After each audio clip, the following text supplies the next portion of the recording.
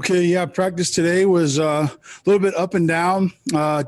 It's kind of our first normal traditional, besides the UTSA game, Wednesday practice, full third down and red zone install day. And as the O-line coach, I like to call needle in the eye day. It's when we go through every exotic blitz and pattern and twist and things that they've shown all season. So from my crew, that's always a little bit of a stressful day, but I thought the guys came out with a good energy and blocked physically in the run game, which I was happy to see. And offense, defense had a couple periods where we were going at it good on good, and that's always good to do during the season. Keeps physicality going. So overall, good day. Got still a lot of work to do before the foot hits the ball on Saturday night, though. Okay, thank you. We'll take a question from Jared Lloyd, Daily Herald, and then Mitch Harper, KSL Radio. Eric, your metaphor about drinking poison seems to have spread to the entire team. This is a week where that's obviously very important, not to look at the record or listen to the hype or anything like that. But what does it mean, just as you know, the team has kind of embraced that concept of not drinking the poison and trying to avoid those types of miscues? Oh, well, it's good. I mean, I don't want to make it a bigger deal than it is. But the guys, I think, have showed this week that we just need to stay humble. Kalani came in on Monday and made a real point to our team on Monday's team meeting to be humble this week and continue to show humility in everything we do and show that we're having fun and doing things in a way that's gotten us to this point. So I really appreciated Coach doing that on Monday, and I think the team has kept that. And then, you know, it's just having been around – various types of programs. I've been on nationally ranked teams. I've been on bottom feeder teams. I've been on teams on good bowl games and no bowl games. And I think just the common theme with the teams that can have maintained success is they try to maintain the same level of intensity every week. And that's what we're trying to do. And I think we're doing a pretty good job of it. Yeah, Coach, what connections, if any, do you still have to the Texas State program from your previous stop there in San Marcos? Just recruited several of the players there, coached several of the guys. I mean, when I was there, we were playing a lot of freshmen and sophomores and who are now juniors and seniors and who are some of their best playmakers now. And some of the guys we recruited and coached or have become some of their best guys. And so I know several of the players on the team, and I'm still very close with several of the linemen. And so, yeah, I mean, still have some connections there. Obviously, I don't really have any connections to the staff, but to the players, absolutely. What went into the decision to have oars listed next to each offensive line spot on this week's depth chart? Just remove complacency from being an option with our room. We got guys that are healthy again, which is another factor. But just, you know, I don't think that you can get into the midpoint of the season and start feeling fat and happy with your job. I think as coaches, we got to keep feeling pressure. I think the O-line needs to keep feeling pressure.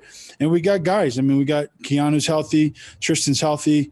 We got guys that have been out for a long time that are healthy. And so stable's full and everybody's competing. And who plays on Saturday, it's going to be based on their week of practice. It's going to not be based on any other game ever in the history of this place. It's going to be based on this week of practice, and that's who's going to play on Saturday night. Okay, we'll take a question from Sean Walker, KSL.com, and then Jay Drew, Deseret News. Yeah, Coach, kind of building on that last question a little bit. What is and I recognize you're not like the czar of Texas State football history, but what's kind of the brand, I guess, of that program and that team? What can you kind of tell us about sort of what they are, what they're known for? How are they kind of perceived in the state and that kind of thing from your time there? Oh, well, they had a legendary longtime coach, Jim Wacker, there's a lot of tradition there in that program. They won a D2 national championship back when they were Division II school, so they do have a national championship banner on the wall. There's a lot of prideful alumni. A lot of former NFL guys have gone there. It's a school with a lot of history, and it's traditionally made a lot of noise. They transitioned to FBS, I think 2012, and they've been a little. It's just, and I was there for 2 years. It's a place with a lot of history, with a lot of talent, and I think they're getting close to putting it together, and I'm happy for them. I mean, I root for them. I root for those kids every week, except for this week. But it's a proud place, and a lot of people in Texas, they love it. It's one of the biggest universities in the state of Texas, and it's got a beautiful campus, and it's a lovely place to live. I enjoyed my time there, but now they're the opponents. So a lot of former NFL guys, I think, is probably the thing people need to understand. It's not just a school that has nobodies there. There's a lot of good players there.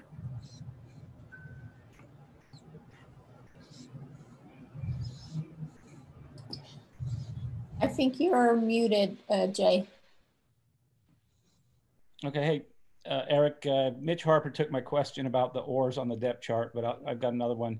Just midway through the season, assuming you guys play 10, 11 games, you played 5 games, just what is your maybe grade or confidence level or satisfaction level with how the offensive line has played through 5 games?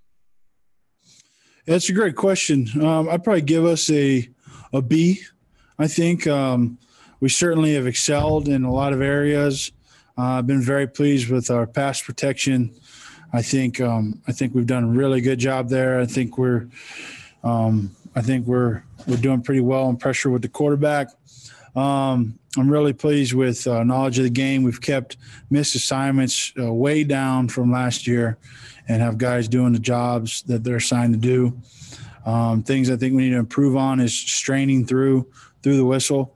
I think we need to see more knockdowns, and you get more knockdowns and more great finishes by straining through the whistle. And so I think that's certainly an area that we need to improve on this second half of the season. If we want to, be able to look back on this season and say, hey, we were one of the best O-lines in the country, I think we got to do a better job of straining through the whistle and finishing plays.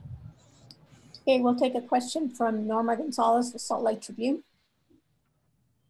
Hey, Coach. So first of all, I am also a former Texas State employee. Oh, there you go. Out there. Yep. I worked there 2014-15. Well, not at the university, but for the university. But my question is, against Houston, it seemed like the offense and maybe particularly the offensive line struggled, particularly in the second and third quarter. And I guess, what did you see that was troubling you guys, and how are you guys trying to improve on that this week? Well, I think you got to be more specific about what we struggled with, because there were some things I thought we struggled with. I thought we struggled with the nose guard. I thought we didn't do a good job of blocking the nose guard on a consistent basis, whether it was a guard or a center. I think all game that was the theme, and but I thought we also did a lot of really good things during the second and third quarter. I thought we got better as the game went on. That front seven is probably the second best front seven that I've gone against since I've been at BYU. Very talented, great pass rushers. We knew it was going to be a really competitive game. And so we struggle with our run efficiency, I think, is probably the most troubling part of the game. I was proud of our pass protection. Certainly, they're just coming off a game, I think 6 or 7 sacks the game before. So we knew we had a big challenge ahead of us. But I think our run efficiency needs to improve from that game. But to be honest with you, they owned the A-gap against us. And if you own the A-gaps in the run game, doesn't matter what scheme you run, you're gonna lose more than you win. So they beat us up pretty good in the A-gaps, and that's where we got to respond and improve. And they had a very talented player playing that position. But I wouldn't say we struggled throughout the game. I mean, we supplemented with about 60 yards of screens and 2 touchdowns and found ways to get yards and stuff, 470 yards. So, it becomes one of those games where if somebody has an advantage or they feel like they might be beating you in a certain area, you find another area to get yards. And I think that's what we did as a team, and we just kept swinging. We'll take 2 more questions, one from Jared Lloyd and then Mitch Harper. Eric, you kind of touched on this, but I wanted to ask about short yard situations because I know that time that the offensive line a lot of times takes pride in, going tight and really just muscling through, and they got you a couple of times, and A-gap was probably part of that. But what did you see on those plays, and what needs to happen to be able to be successful there more consistently in the future? Well, they certainly got the best of us in short yardage in this game. We made a huge point of emphasis in short yardage goal line in the offseason. Feel like we made a lot of strides this season. But you know what? Everybody wants to look at it as a full picture, but I would say each play had its own issues on why it might not have worked. When you look at a quarterback sneak, are we hitting it in the right hole? Are we getting enough movement on the play side? And whether it's the play action pass, that's the same pass that we got the PI on, but we threw that for a touchdown against Boise State, and everybody liked that play. And so that one didn't work. We got a PI and it worked.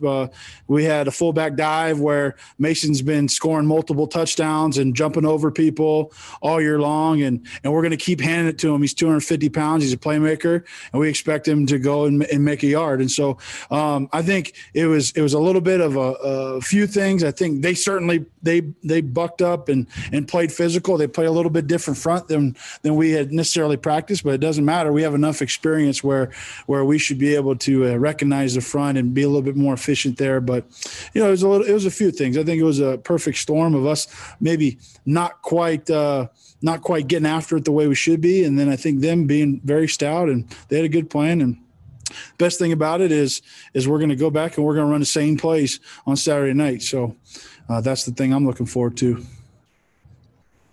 Coach, last thing from me real quick. I'm curious because it's been a few weeks since we spoke with you. How did your fiance react to the date change for your wedding now that there's a game on that day? Yeah, she was certainly stressed for a few days. It was because we had a venue going and we had the deposit was down. So it was one of those things where it was a stressful few days, but we got it rearranged. We're getting married in January now. And with my luck, we'll probably be playing in the national championship game that weekend or something, and I'll have to move it again, but that'll be all right.